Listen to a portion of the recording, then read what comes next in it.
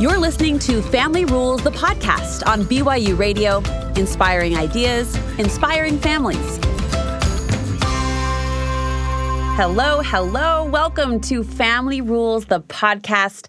I'm your host, Brooke Walker. Grateful, as always, that you would carve out some time to be part of our conversations here and hopefully benefit as we share together inspiring ideas from inspiring families and also tap the brains of really talented experts in the field of home and family life, get their advice and opinions. And from my perspective, the greatest gift they give us each and every episode are these down-to-earth, on-the-ground, practical tools and solutions that we can grab hold of easily and implement in our own family lives. I tell you, I go home from every conversation feeling lighter and feeling more prepared to take on the dynamic that is family. And I'll tell you what, the producers of this podcast and also of our companion television show, Family Rules, on BYU TV, are constantly taking the pulse, if you will, of the family scene. We put a lot of thoughtful research into the topics that we approach here, and we want to meet you where you are. And as we set out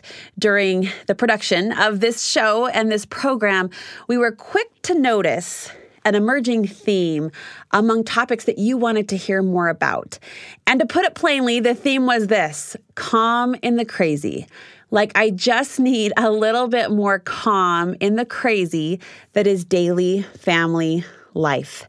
And as you think about that, calm, connected, what does it take to maintain that daily peace, even though life is so up and down and busy and fast moving? Today's guest will tell you that there is one tool, one practice she thinks all families could benefit from, and that is mindfulness. Dr. Liz Hale is a clinical psychologist, a former radio talk show host, and popular television contributor. She's become a household name to many. She addresses a range of topics from marriage to stress, sometimes all in the same conversation. She has helped so many couples and families over the years fortify and strengthen their relationships in such a warm and meaningful way. I say warm and meaningful, and I can't use those words. And two words have never been more appropriate to describe an individual. Liz's heart is open. She leads out with her warm ways, and we're all better because of it. So listen in as she talks through some basic principles of mindfulness. She's actually going to pull from an elementary school program and talk about, essentially what we can learn from these young kids who are practicing the art of mindfulness and how we might bring this practice to life in our everyday family life. I pressed Liz in asking, does this have to be a conscious, separate effort? Like, do I need to be in the corner of the room with my legs crossed, the shades drawn, humming or listening to that slow, beachy wave type of music? Liz says no. There are things we can do, even in the crazy of family life, to bring a more connected and calm environment, which ultimately we're all after, especially as the world continues to get more and more fast-paced. I think you'll enjoy this conversation on mindfulness as it relates to family life with Dr. Liz Hale.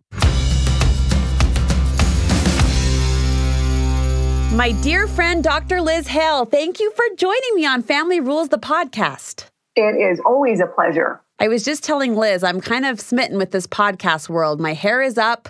There is no time limit, no producer in my ear telling me to rap. We just get to talk to our heart's content. I like it. I love it too, especially this topic. Yeah. Very near and dear to my heart. Well, it's a juicy one, and it's growing and growing. The interest, I should say, is growing and growing. Mindfulness. What first turned you on to this topic? Well, a number of people have pointed out this past year could serve as a kind of a stress test for mindfulness, right? Between the coronavirus pandemic, economic hardship, the many incidences of racial injustice, the wildfires, the hurricanes. We'd add earthquake to Utah, right? Mm-hmm. And this election with more twists and turns in a Jason Bourne movie. The 2020, 2021 treadmill just kept going faster and faster. So if you sometimes feel like your head is spinning, right? Do you, Brooke? Yes. I certainly do. Just know that you're not alone. I think it's probably safe to say that most of us are feeling anxious, sad, or just plain overwhelmed. And while it's natural to want to obsess about the worst case scenario or to bury your head in the sand and pretend none of this is happening, those are just not the most helpful responses. I think what's needed right here and now are ways to steady the heart. Would you agree? Yes. There's no time like the present. And that's where mindfulness comes in. Start by just acknowledging that we're living in still kind of a chaotic time. in your mind, just take note of your greatest worries. And even, I know this is a little different than what we typically hear, but you might also almost whisper to yourself, sadness, fear, anxiety, grief, longing, as if to bow to that feeling and hold it with respect. Oh, that's interesting. And what that does, it allows the feeling to open. Okay. Maybe even intensify for a minute, but eventually it softens. Okay. It's that thing that you and I have talked about, whatever you resist persists. Yes. So sometimes we just need to go with the sadness, give it its own moment, breathe into it until it lets go. Well, and what you did there in that moment, that was a really powerful exercise, even just for exemplary's sake. But you started this off by talking about the pace of the world. And I found almost my breath and my heart rate quickening with you as you considered the treadmill that you called 2020, 2021. That's so true. But I like the phrase bowing to these emotions a little bit, honoring them, giving them space. That immediately slows us down, doesn't it? You bet it does. I think there needs to be a place for it. We know so much about the brains, and yet we still have a long ways to go, right? There's all these discussions about what it all is, and especially with concussions. I think we're really good at protocol for concussions. What do we do? We've gotten a lot better for sure. A sports person, yes, gets injured. There's a whole protocol. But now we're just learning even more about how the brain works, how learning works, how stress reduction works. You know who Goldie Hawn is, right? Yes. That famous comedic actress. Can I tell you, Goldie is one of the most fun people to follow on Instagram too. Oh, is she? Good for about you. Every other week there's this little, and I'm not big into the Hollywood scene. There are very few quote unquote celebrities whom I do follow. But about every other week she posts this cute little pump me up of her on a mini tramp, just bopping her brains out, just dancing around, arms waving awesome. Wildly. There's a lightness about her. And you say that points to kind of her purpose in mindfulness. This whole topic resonates with her too. Well, I'm curious, have you heard about Mind Up then when you're following her? Mind Up is her nonprofit organization. Yeah, she talks about it occasionally. I remember an Oprah interview way back when she kicked it off, but I'm sure it's grown since then. That is awesome. For about 18 years. Wow. It's called Mind Up. About 6 million children, 150,000 educators have been taught these foundational brain care principles in schools around the world. Okay. So just imagine we've got teachers and students, parents, administrators, all learning the principles that are making a tremendous impact socially, emotionally, behaviorally, and academically. I love it. So I kind of broke it down into the word brain. Mm-hmm. Are you ready for the B? Mm-hmm. The B is breathe. You say breathing in pursuit of more mindfulness, both as individuals and as families. Breathing can be a good teacher for us. Just think of this as your brain on duty, right? Okay. We got to have breath. Thank goodness this happens without our awareness. But adding some insight to how deep or how shallow, how fast or how slow we breathe can change the chemistry in the brain. It changes our behavior for better or for worse. So imagine this, just taking a brain break and breathe. That's what we do in these classes that have embraced Mind Up, is these kids take brain breaks. Okay. This mindful moment room is from another foundation in the news. When acting out in school, kids are sent to the meditation room, right? Or the detention room. Uh-huh. But instead, imagine just helping them be able to calm themselves down, so they maybe avoid attention altogether. Through breath. We have dear family friends who, when their little guy, I remember watching them before I was even a parent, but when their little guy would throw a tantrum, his dad would say to him, blow out the candles. Blow out the candles, buddy. And that was his way to breathe through that moment, through that 3-year-old tantrum, whatever it was. Is that what we're talking about? Just being conscious of the breath and giving ourselves space to fill our bellies and exhale it out? I love imagining birthday candles. It was really bright of your good friend to do that. We just, sometimes we just don't even pay attention to what we're doing. Mm-hmm. Some of the 5 senses come to mind also, Brooke, even just the taste, touch, smell, hearing. What are you hearing? What are you seeing? Imagine all those right there as you start to quiet the breath a little bit and just pay attention. Just notice what's in front of you. Notice what you're touching, hearing, smelling, tasting. I love that. The R in our BRAIN acronym stands for regulate. What skills do kids need, Liz, to not just respond, but regulate a situation? Right. And how can we respond, any of us, versus react? One cute little 9-year-old boy, he was on the playground when his best friend, out of the blue, just pushed him. And due to his mindful practice, he stepped away, took a few slow breaths, and he thought to himself, now, if I push my best friend back, he's no longer going to be my best friend. What a smart little I don't dude. want to do that. Yes, Yeah. isn't that impressive thinking for a 9-year-old? So he realized that I don't want to do that. And instead they talked, and he found out that it was just an accident. One boy pushed another boy, which pushed him. So that self-regulation, the ability to manage your behavior and your emotions in any given situation, it's the most important skill to foster in childhood. And just think about the benefit even in marriage or parenting. If I can just, I remember John Gottman saying this to me when I saw him. I've trained quite a bit with him. He's like our main marriage researcher, right? He's the guru and can predict divorce with like 94% accuracy. So he said, John, what is it between these marriage masters, these couples that do it well versus the marriage disasters? And he said, they seem to just do one thing well in particular, and that is they pause. Something happens, and instead of reacting, they hit pause. And they just have that beat. And it's like, oh, I love that. I do I teach too. all my couples. I teach my husband. I teach myself. Just breathe. Just beat.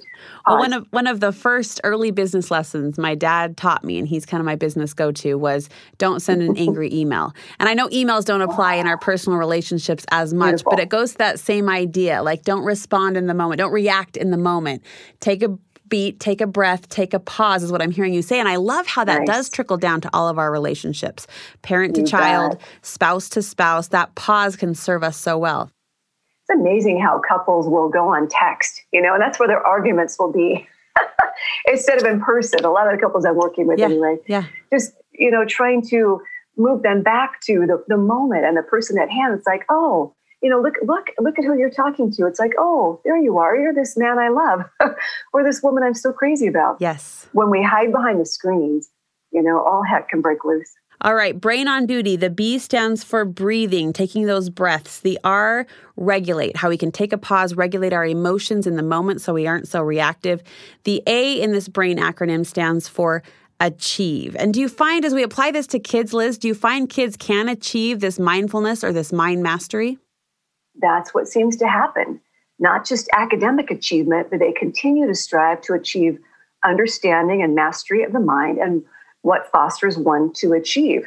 So these students in the Mind Up, for instance, they hold their loose fist up, right, to represent the brain. Okay. They know that their wrist is where the brainstem is located. That's the autonomic functions. And also on their fist, they know their tucked in thumb is where and what the limbic system is. That's the lizard part or reactive reptilian brain, always on alert for danger. Like, am I safe? Am I safe? Is everything okay? They know that their knuckles are where the prefrontal cortex is located. These are smart kids. Owl. They are. It's the leader who stops to think, making really good decisions and learning and understanding, following directions. When the reptilian brain is activated, it's underneath that, the fingers being drawn over that thumb, it overpowers the prefrontal cortex. And that's when poor decisions are made. It's really hard to think clearly and be wise. Sometimes I'll even get out a glass full of glitter. And if I turn it upside down, sometimes we flip our lids. Yes. You turn it upside down and you see this highlight or this glitter just suddenly swirling like a tornado. And it just quiet. It becomes more still and more still again until the jar is clear. And the prefrontal cortex is back in command again. So that's the achievement part. These kids are able to learn better when their breathing is calm, when they take these brain breaks. They're ready to listen. They're ready to take things in. So I can see why Mind Up is such a popular program. Yeah, and I have to think that, that may seem like a lot of, science and medicine for little kids to process, but ultimately you've then taken the brain out of the person, so to speak. It becomes this tool that we can use or manipulate. We talk about controlling our thoughts, or our thoughts don't control us. Does separating the brain from the person, I know that sounds a little odd, but does that help them maybe visualize that I'm in control of what's happening in my head? I'm in control. I can control or at least influence what thoughts are running through my pathway at any given time. It's so beautifully said. Kids will actually go home and they teach their parents. One little girl reported back on Monday morning that her dad had tried to put together some type of playhouse, right? No, it was a shed. That was it. And he was just so frustrated. The parts were missing, and he just didn't have the right tools, and he was swearing up a storm, just really losing his cool. And she would say to him, Daddy, it's just a shed. It's just a shed, Daddy. And I thought that was so beautiful that she could try to help him separate out again their dad, right, that she loved from the brain or the behavior. It's like, oh, Daddy, it's just a shed. Just a shed. The I stands for impact. How does this exercise, as we go through this process, impact our mindfulness, our ability at least to impact the world around us through mindfulness? Children in school who learn how they impact others, boy, I tell you, they are far more sensitive and compassionate than those who remain unaware that they even have that kind of power or influence. Children in the Mind Up program, they go around the room and they will tell each and every student what traits that person has that impacts others for good.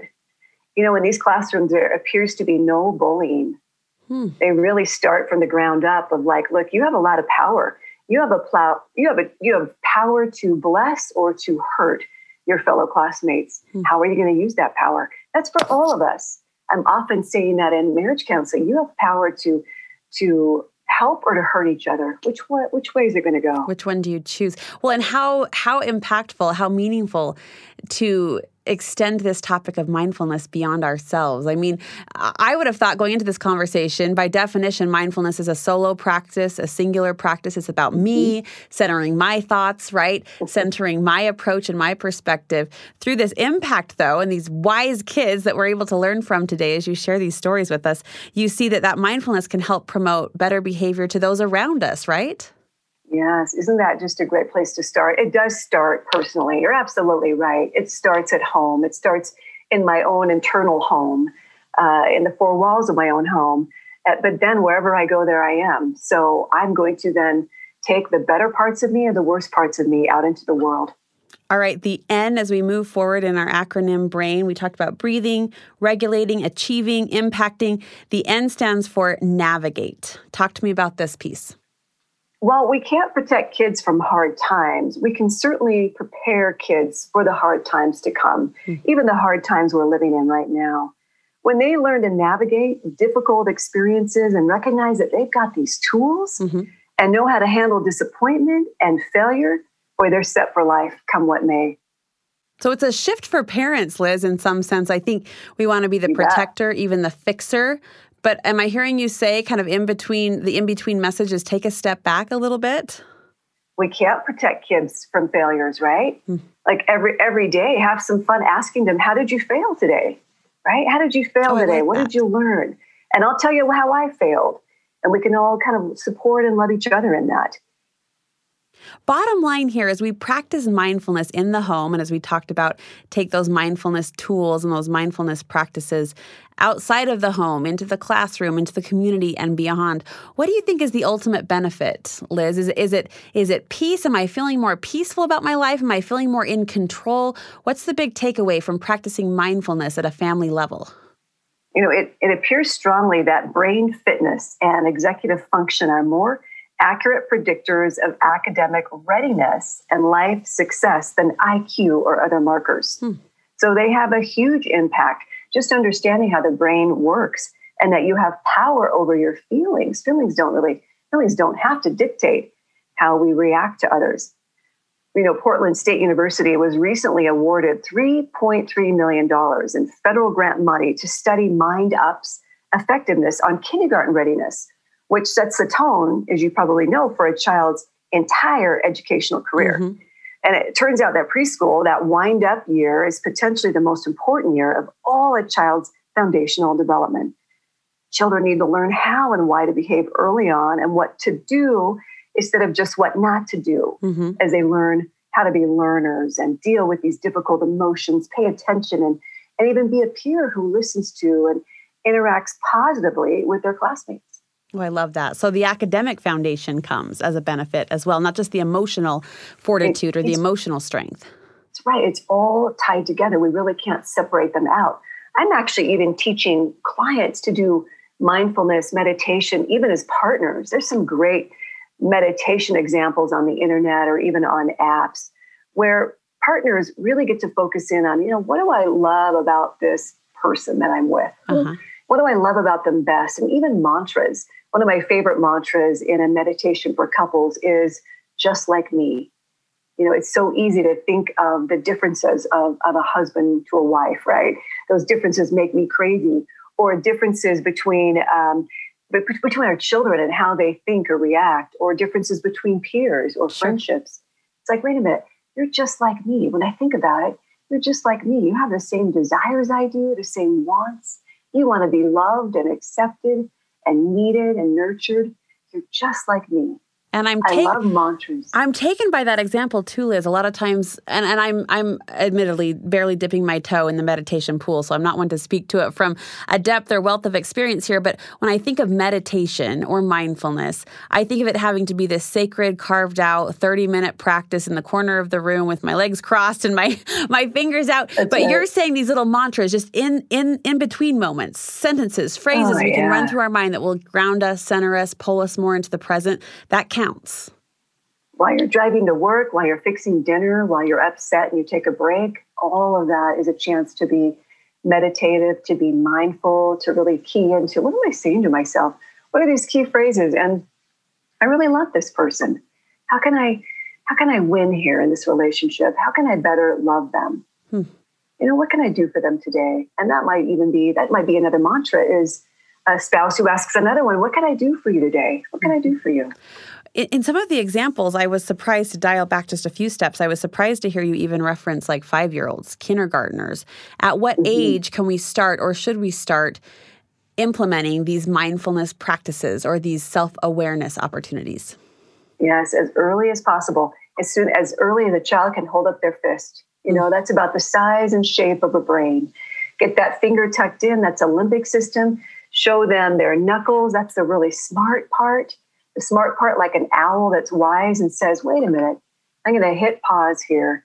Take a breath, take a beat. How do I really want to respond? If I hit my sister or my brother, they're not going to feel good towards me. And I'm not going to feel good about myself. So teaching them just to hit pause like John Gottman does. Yeah.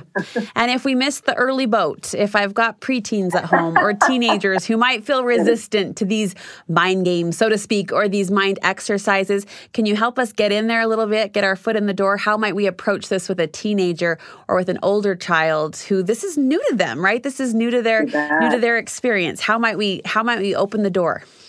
And modeling is probably the best way, right? When a child or a teenager sees us calm ourselves down, take a break. I'll be back in 30 minutes. I'm going to go calm down. It takes about 20 to 30 minutes once you are flooded to really calm down. So let your children see you that I'm going to take a break and I'm going to be back. I'd love to pick this up in 30 minutes. So please meet me back here at 6:30 and let's try again. So teaching them that you too are learning how the brain works, that you want to be better, that you understand a little bit more, and use the words like limbic system and the wise owl, the reptilian brain that just kind of is so worried about being hurt, right? Am I okay? Is this going to be all right? Is the big bear coming? Or can I say, I'm okay. I'm at peace. There is no big black bear. We're okay. We can try again. Let's start over. I can't help but think it's not a coincidence that this study of the brain or this pursuit of mindfulness was ramping up, it would seem at least, right as life was ramping up. I mean, you think back over the last 1, 2, 3, 5 years, we talked about that treadmill. Life has only gotten faster and quicker and in many cases more intense. Do you find the need for this practice, for mindfulness and meditation, only growing and expanding? I mean, as the world continues to spin, are we going to need this more and more, do you think? Absolutely. I mean, we have it at our disposal. We know more than ever before about what makes the brain work. So I think the biggest shame would be to not utilizing that, to not really understanding how I can calm myself down. I think that was a little bit of the beauty, if you will, of the coronavirus. As awful as it was, the loss of life was horrendous. I got COVID myself. The respect I have for COVID is just the slowing down of the whole world. Just before that happened, I remember thinking, the world is so fast. Yeah. My friends, my family member, they're going 90 miles a minute. I am, although I have a little bit more control because there's not little children in my house. So I'm able to control and manipulate that a little bit. But I remember just welcoming that the roads were clear and that people were home. It felt so good. I really hope that some of these changes will last. I do that too. We won't put everything back on our plates, that we'll leave some things off and live a little bit more simply. I do too. And even that arc, I mean, depending on when people might be listening or dialing into this conversation, I'll speak fairly generally, but you consider the arc of the pandemic experience. I think at first people, well, I can just own my own experience. I think at first there was huge frustration with that brake tap. We were forced into this place in this slower space and maybe even a little fight back as we initially resisted it. But then I did feel a click and a shift and a settlement like to what you just described. Yeah, we can slow down. We can unpile our plate, so to speak. And there's great beauty and benefit in that. I agree. It was a huge silver lining to that whole trying experience. Yes, absolutely. These times can give us insight, I think, in how we want to live our lives, right? It really is a chance to review. So whether we're practicing yoga or meditation, Pilates, reframing the negative thoughts that land on us all day long, or journaling, even coloring can help, right? Take out a color book and crayons.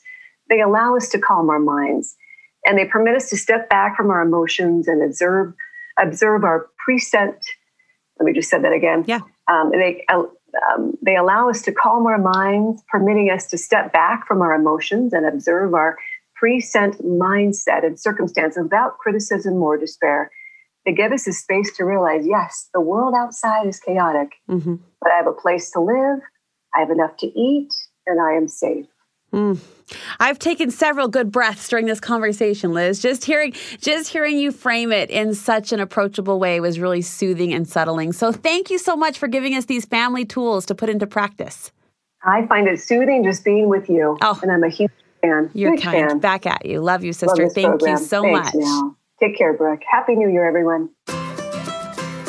You've been listening to Family Rules, the podcast on BYU Radio. Our special guest today, Dr. Liz Hale, teaching us and talking about how we can practice mindfulness, not only as individuals, but in our marriages, our relationships, and ultimately in our homes as we try to strengthen and fortify our family dynamics.